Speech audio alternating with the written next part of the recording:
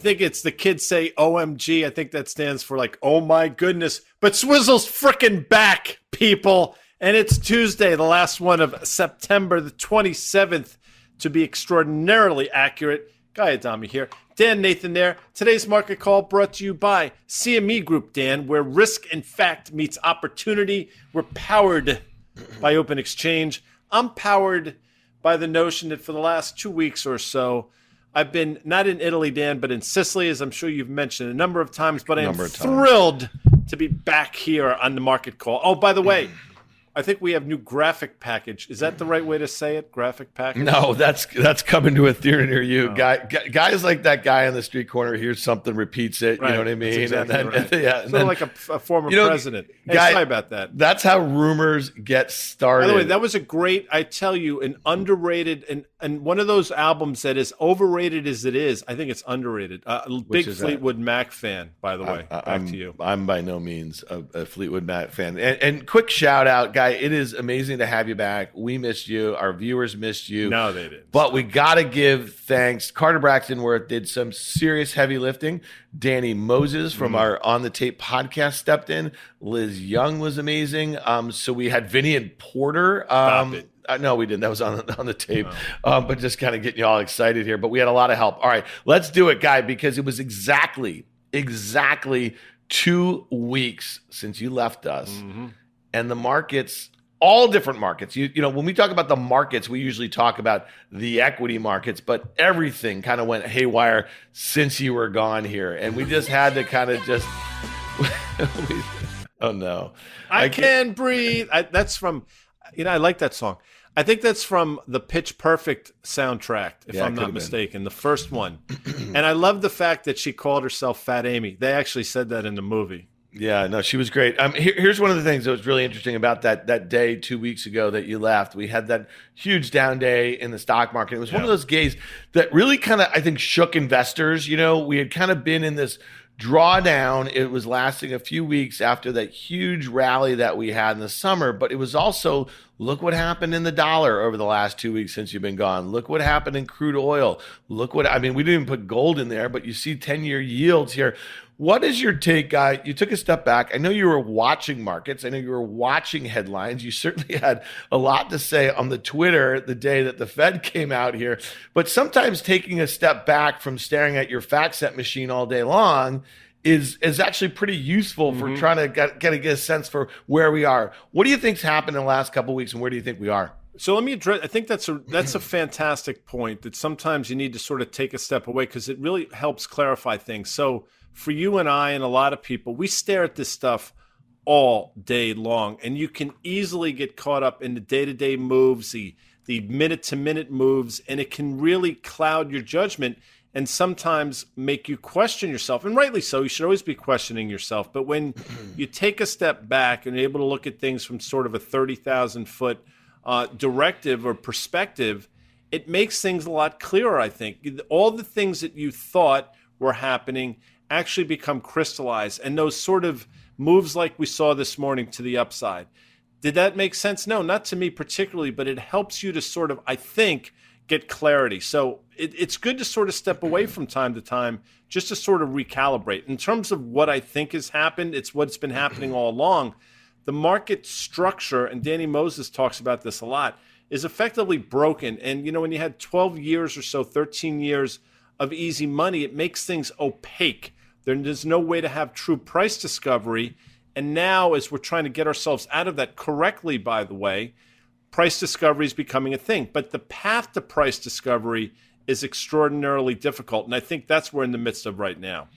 Well, I'll tell you one thing. Investors who are skeptical that rates would go up in a meaningful manner, are seeing what price discovery looks like firsthand. And, when you think about just kind of overnight the price action we've seen in, like, let's say the 10-year yield and how the futures were kind of keying off of that and the sort of movements that we've had, it's pretty fascinating right now, Guy. So let's just take a look, though, at the S&P futures here, man. Like, again, we know that we're flirting with those June lows.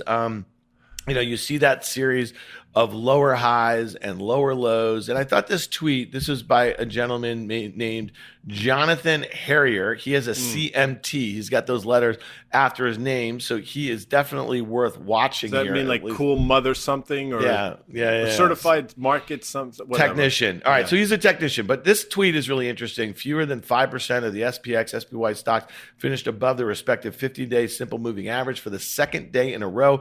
Back to November of 1985. This happened 85 other times. He's put together a table of prior events and following returns, all 85. That's an interesting stat. I mean, I'm assuming it's true. He's got the CMT name after that. But Guy, really quickly, when you look at the S&P futures and backing out 5 years, we've been talking about this kind of 3,630 range down to 3,430. That was the pre-pandemic high in the S&P 500. It really feels like if we break, we go lower. There's an air pocket there down to those pre-pandemic highs. And we also know that there's plenty of stocks that are well below. We were talking about Adobe after their disappointing results. They were below their pandemic crash lows here. So my question to you is, that data set, phenomenal. I think a very different time, right now. What's your thoughts on when you see a piece of data like that that suggests we're going to be higher a year from now? But like, given what we know, what's right in front of us, it's hard to see that. Yeah. So a year from now, listen, so let's play it out. Let's say Halloween of next year. Where are we? Are we higher from that? Yes, because if you look historically, obviously the market tends to go higher. It's just, how do we get there? And I know that's being overly simplistic, but that's really the argument, right? It's easy to say history suggests that in a year from now, based on these facts, the market is higher. And if it's true, I'll take his word for it.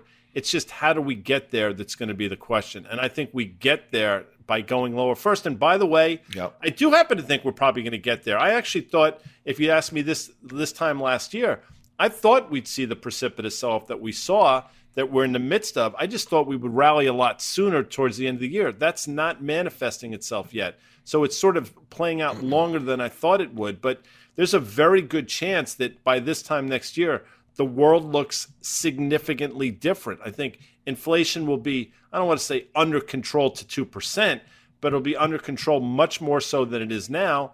And you might have a Federal Reserve that by then has taken their foot off the gas in terms of tightening, and maybe going the other way. Maybe you're starting to see a bounce in earnings. The world is through. There are a number of different things that can go right to get us there. Again, to answer your question is, how do we get there? And those horizontal lines that you drew in the green with that gray area in between, Dan, you've been drawing those lines since December of last year, January of this year. And we've talked about how it's almost an inevitability that in the environment that we found ourselves in then and currently find ourselves in, we will test those levels. And I'm not going to sway from that, and I'm not going to be taken off that perch. I do think that 3,400 is at some point in the cards. And clearly, I think it's going to happen over the next couple of months.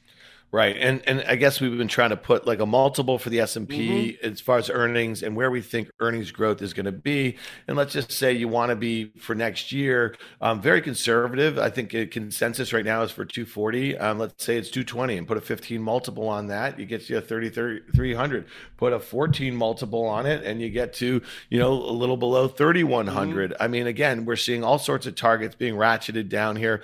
And to the point about that tweet, okay? So what it's trying to suggest is that we have all these stocks that are very oversold, and 85 times we've had this exact occurrence 2 days in a row below that 50-day simple moving average. A year later, the market is up. Well, flip a coin right here, and we're down 25%. I don't think that is that hard to suggest that we would be. So to your point, Guy Adami, at some point, all of these things that have rattled equity markets,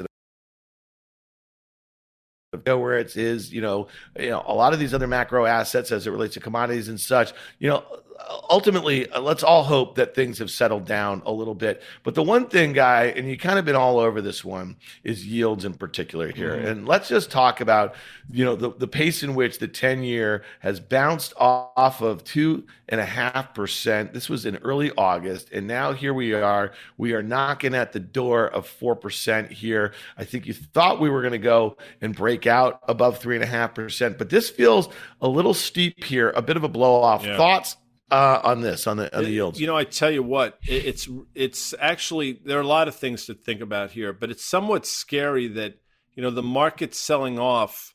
This is what I thought would happen. So let's play it from that angle, and then we'll back into this answer. I thought the market would sell off, but I thought you'd see a commensurate move, a flight to quality in the form of bonds, which would make yields go lower.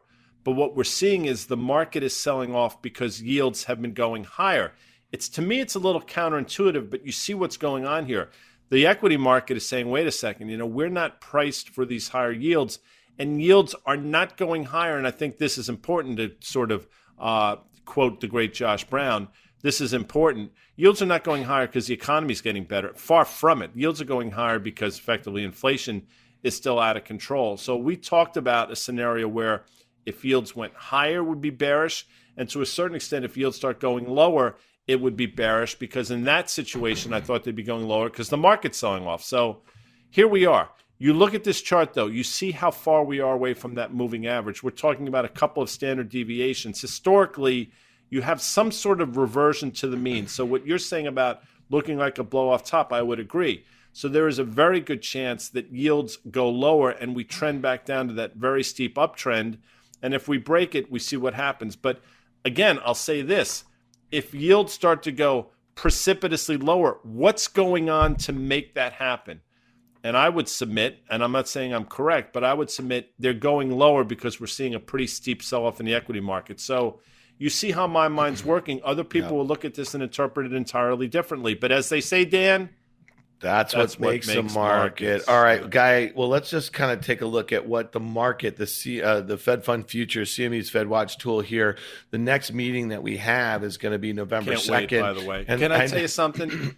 I can't frickin' wait. Right. It's just, again, I said it on the show I'm sorry, Dan, to do this to you, but I actually said on CNBC's Fast Money last night that, we talked about now the Fed comes up every night on every show. And Mel came to me and I said, I'll be fine. You need to know this. I'm sure most people know I am a Fed hater and I am proud of it. I am unabashed in my hatred. So it's important to get it out there because what I find really interesting?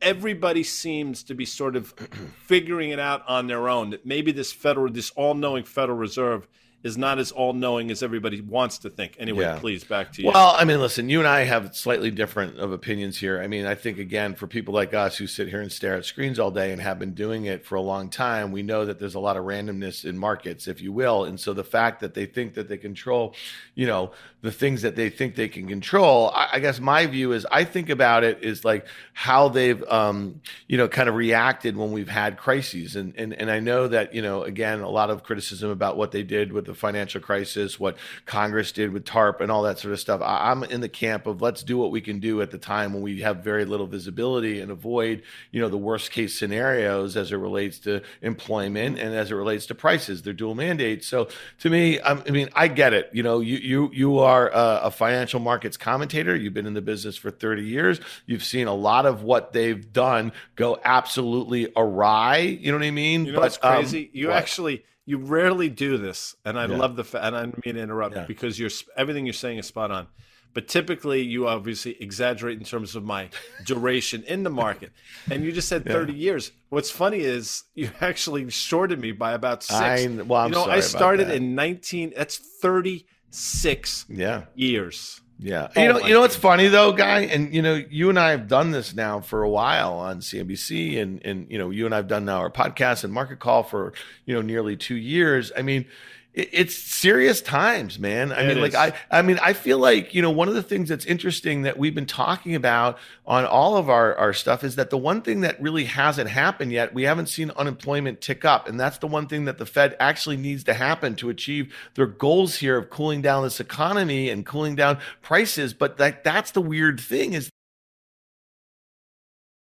and the thing is, man, when you think about what's going on with the equity markets and you think about what's going on with the housing market, if we do have unemployment tick up, let's say David Rosenberg's been saying that he sees over 5%, that means a lot of Americans are going to be in a really tough spot at a time.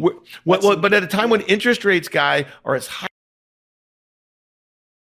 all intents and purposes. And if it becomes harder to find jobs in a tighter monetary policy, that's the thing. And so I just want to go back to this November 2nd meeting. Okay. We're going to be focused on corporate earnings for much of October. And maybe we're going to get, a few more pre-announcements in the week or two that, before we get to earnings season. But the CME FedWatch tool is pricing about a 70% chance, okay, of a 75 basis point hike at the November 2nd meeting, and also a 75% or 70 or so chance of another, 50 in December. And so I guess my point, 1 week before the midterms, is there a chance, if markets are lower, Guy, that the Fed at least jawbones more dovish and really gets a rally going? Again, I know that sounds really sinister. It sounds political, but maybe that's what happens. Yeah, I think there's a very good chance that happens.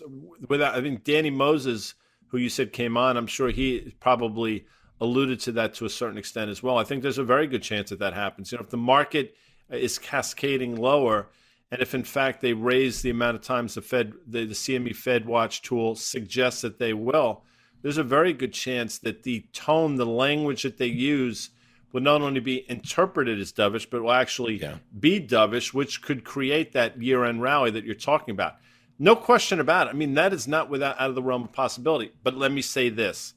If they go down that route, correctly, incorrectly, doesn't matter. What's going to happen to commodity prices? Commodity prices, I think, are going to get back on their horse. The dollar probably gets sold off, which a lot of people say is a good thing.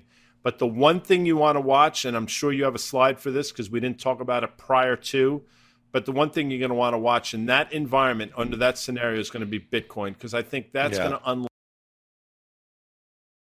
It's not me talking in a vacuum here. That's something we've been talking about, Dan, literally since November when the Fed changed their posture. Well, I guess with Bitcoin, though, I would also say, just much like you think that equities could rally a year from now, I think it probably happens from lower levels. The sentiment could not be worse. The use cases seem hard to find here. And, all these guys on Twitter, and they're mostly guys, took off their laser eyes, guys. So maybe we're close to there, but it obviously, I think the dollar is a really important part of that. And let's talk about this move, because you were over there in Italy for 2 weeks when No. Oh, Sicily. I'm sorry. But they do use the euro over there, Guy. And the euro, which was making new lows. I mean, I was in Italy earlier this year in August, and it really is amazing that, if a Coke cost $1 here, a Coke is costing €1 over there. And that is something that most, Americans have not been accustomed to. Now, that only matters really when you're purchasing things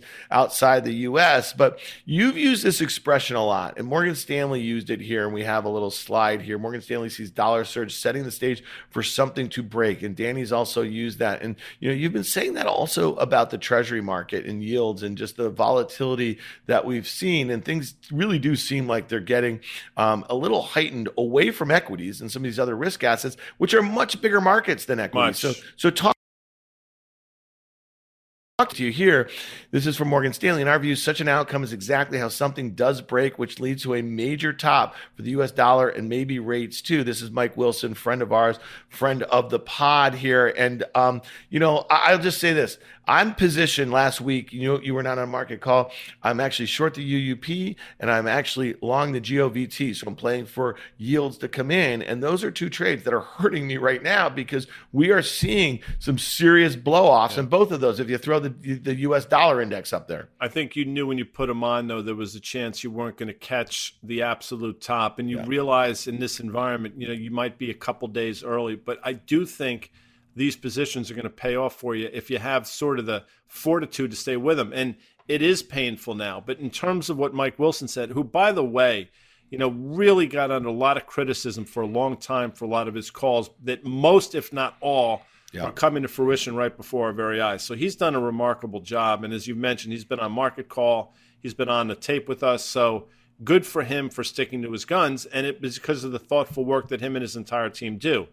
With that said, the currency moves that we're seeing now in developed nations, in currencies of the United States, obviously Great Britain, all through some of the developed nations of Europe, are moves you typically would see in third world currencies. And the moves that we see that are taking place in the course of literally hours, Dan, usually in my tenure took place over the course of weeks, if not longer. the mechanism is broken. And at a certain point, something's got to give. The market, governments, corporations are not set up for moves of these magnitudes, in my opinion. And listen, if you don't believe me, read the Morgan Stanley piece.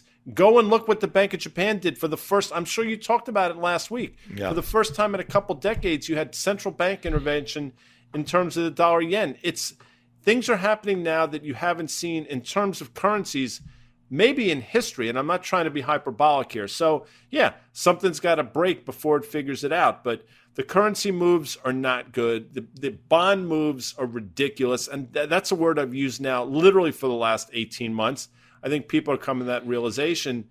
And it's just a matter of time. It's something I've been saying. I'm surprised it's taken this long to manifest itself into equities. Yeah. So, in the last, let's call it 9 or 10 months since, the dollar started taking off and when crude was taking off, we've thrown up a chart, and we don't have it here today, but it was the dollar versus crude oil. And one of the things that I just, again, I'm a bit of a creature of habit. I am a stock market guy. I like to look at single names. I also trade a lot of sector ETFs, but I don't style myself as some fancy macro trader here. But one of the things that I remember, all too well was in 2013 and 2014 when the Fed, was contemplating tapering, their bond purchases and coming off a zero interest rate policy. Well, the U.S. dollar started to rally because when they weakened or when they lowered interest rates, they were trying to weaken the dollar, right? And that was a big function. This is in the wake of the financial crisis here. But when the inverse was happening, when they were contemplating, raising interest rates, we had that little taper tantrum. In hindsight, that was really cute. But man, oh man, Guy, when you think about crude oil and the rally that it had after the financial crisis, because all the stimulus that the Chinese were doing, when the dollar really started to rally, the U.S. dollar index went from 80 to 100. What happened to crude oil in 40%. And this is at a time where global growth was reflating. And that's one of the reasons why I want to go back to this crude chart here, because, look at all of the volatility that we had upward, right? When we had the uncertainty of the war in Europe. And then we had that one last push in the summer. But since then, it's been 120 to 78. We're sitting on a trend line going back, a couple of years here. Thoughts on crude, Guy? Because again, you just mentioned what you think could happen a year from now, but it really feels like we are going to have spotty global growth for maybe a year or two to come. What's that expression when you give somebody praise, you blow smoke up his or her? I don't know. So, But I'm about to do that to you, whether you realize it or not. But you've been saying exactly what's taking place literally since, I want to say, the spring, if not before that, number one. Number two, and I'm only mentioning that because today Goldman Sachs basically came out and did their mea culpa in terms of oil, saying that they misunderstood or sort of underestimated the power of exactly what you're talking about, what currencies have meant and how the underlying commodity was going to trade. So that's a great job by you. Goldman gets, that's the only thing that this team does is focus on commodities, and they got it dead wrong. Or they've gotten it wrong to this point. So we'll see. That trend line's the right trend line. Again, we're about a standard deviation or so away from the moving average, which we'll see if we have some mean reversion there. But again, in a world of global growth slowing down, although we have not seen demand destruction yet, I guess what the crude oil market is telling you is just a matter of time before humanity has sort of been front-running what is inevitable to happen. Well, it's funny. You talk about mean reversion. And again, I think that's really what we saw, from the dollar, from crude, from rates. This is back, let's call it, 6-7 years ago. Too, and you made the point when I said, I'm getting hurt on this UUP short, this ETF that tracks the U.S. dollar index. I think it will mean revert. I think it will come back to that uptrend. I think it will be a good trade. I was early. Yields, same thing. I do think that this is going to be a bit of a blow off top, because I do think that November 2nd, I think there's a really good chance, and we're going to see maybe a week before that, a trial balloon in the Wall Street Journal by the Fed whisperer suggesting that, okay, well, maybe the Fed's starting to see some of the things where they could kind of you do 75 basis points next week and be done. Well, rates will move in front of that, right? You know what I mean? So that's why I'm targeting November in the options market. This is the only way I know how to trade these sorts of risk assets, especially at a time where it's becoming increasingly hard, Guy, to figure out what stocks are the ones to buy or sell here, because stocks are not acting particularly rationally. And I know while you were gone, FedEx had a really bad pre-announcement. Oh my God. I know, but Guy, look at this thing. It just keeps going lower every day. And so that just makes you worried about buying any dip in any individual name. Listen, I mean, talk about being wrong in something. I'll raise my hand in terms of Federal Express, because that was catastrophic. I mean, and that comes in the wake of them saying completely, I know you talked about it, so I apologize, but I mean, their rhetoric changed basically an entire 180 from about a month or so, probably 3 weeks or so prior. I mean, that was a disaster. And quite frankly, I think a lot of that is a FedEx problem. I just think they're just not being run particularly well. But to your point, I mean, I think a lot of it is what's going on globally. And just real quickly, in terms of mean reversion, you knew when you got into some of these trades, because we all done it, you're not going to nail it in terms of timing. It's just a question of, is your thesis right? And I think your thesis is going to be exactly right. And real quick, you mentioned the central banks or the Federal Reserve putting out a trial balloon the last week of October. So they put out a trial balloon today. I think it was Bullitt or somebody said something about being a little concerned about the speed with which they're moving. And that was clearly a trial balloon. And I'll tell you that's why the market, I think, opened up some 300 or so Dow points. Yeah, no doubt about it. I mean, listen, I think that, again, we also run the risk of, like, in June, we had that crescendo lower. Over the last 2 weeks, we've had a down, 11% move in the S&P 500. The last time we had a move like that was in June, when it was this perceived out of that Fed meeting that we might get a pivot. And again, I don't think that's great stuff to make big investment decisions about. I think if you're trading, I think it makes sense here. I also think it makes sense that if we go through the lows in a meaningful way, and let's just talk about this reversal today, Guy. I mean, the longer we stay down after that gap opening, the more likely it is to get ugly late in the day. I don't know how they save them, unless there was some sort of headline that causes yields to come in a lot. I mean, so to me, it's a really dicey spot for stocks. But that all being said, one of the fuel to that equity rally, or one of the big parts of the fuel, is that estimates have been coming down for individual names, into their Q2 prints in late July. And when things weren't as bad as people thought, that's when they thought it was the all clear to buy stock. Absolutely. So, you beat lowered estimates, so the market rallies. And I don't want to dwell on this, but, I think I get shit wrong all the time. I mean, without question. If you watch Fast Money in the course of a week, if not 16 or so years, you know that I'm wrong a lot. But in terms of Microsoft, just as a one-off, they reported their earnings release, and we've talked about it here, and I'll go over it quickly. I mean, the stock closed that day around 255. It was a shitty earnings release. The stock traded down to 242 in the post-market. They said basically they're not seeing demand destruction. The stock then proceeded to go to 290 over the course of the next few weeks, along with a broader market rally. And it didn't make any sense based on that quarter. Now we see Microsoft is lower than the lows they made post-market after earnings release. It speaks to exactly that. Yeah, you can beat lowered expectations, but at a certain point, the market figures out, wait a second, it's still a lousy quarter. And that's a one-off without question, but it makes a lot of sense. All right, last thing, if we're talking single names here, one of the stocks I see green on my screen, and it was up nearly 2% earlier, is Apple. It's trading 151 and a quarter, and you think of that as 13% or so of the NASDAQ 100, Guy. It has been a flight to safety. There's been very few stocks, especially as you mentioned, Microsoft making new 52-week lows. One of the things that's interesting about Microsoft is that's 10% of the NASDAQ 100. Apple's 14%. If Apple were to go back down, let's say to 140 or near its previous lows, 136 or something, the NASDAQ is going down for the count. And the QQQ, the NASDAQ 100, however you want to look at it, is less than 1% away from that June 16th intraday low. And all it's going to take is Apple to join the party to the downside. And I don't give a crap if you tell me that there's going to be a lot of stocks that are down 70, 80% that start to show relative strength. That's good. Okay, I'm happy if that's your game here. But until those stocks bottom, and let's throw in Tesla, which is also like suspended animation. I mean, if that joins the party, the NASDAQ 100 has got new lows.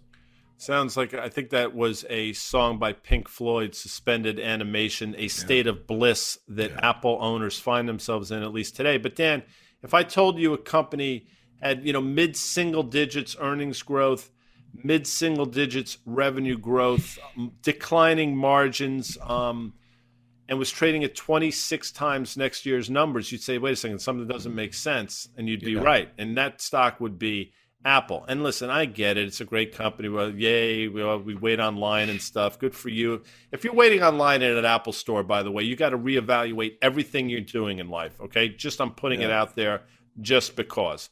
With that said, I mean, it's an expensive stock. And to your point, at a certain point, that's going to be the last general to fall, to quote the great Carter Braxton Worth. All right. Speaking of falling, did you enjoy that, by the way? Yeah, I really did. It is so good to have you back, my main man. I think our viewers were kind of getting sick of hearing my voice. They probably loved hearing the dulcet tones of Carter Worth. And we had a lot of fun doing all of it, but it's great to have you back, Guy Diamond. We covered a lot of ground today. Why don't you take us out here, bud? I will. I heard Carter's son joined the market. Oh, man, it was so fun good yesterday. Yeah. But I will take us out. So, look, that's it. 30 minutes like that, like Butter. By the way, Butters will be with us, I believe, in terms of his work on Thursday. I always look forward to that. I want to thank a CME Group, again, Dan, where risk meets opportunity. And by the way, what month is this? September, October, November, we got something coming for you in the form of the CME, but we'll talk about it as we get closer. I want to thank Open Exchange for powering us, as they always do. And if you like our show, if you enjoy it, Dan, what do you want to do? You want to leave a comment? We do like to hear from you. Amanda Diaz, I just call her AD. She loves reading all this stuff. We get it. We try to respond to everything, good and or bad. We'll be back tomorrow with Carter Braxton Worth, the aforementioned, and the great Tom Sosnoff of Tasty Trade. Wednesdays are fun day at Carvel. Well, Wednesdays are a fun day here at MKT Call. New graphic package coming, by the way, Dan.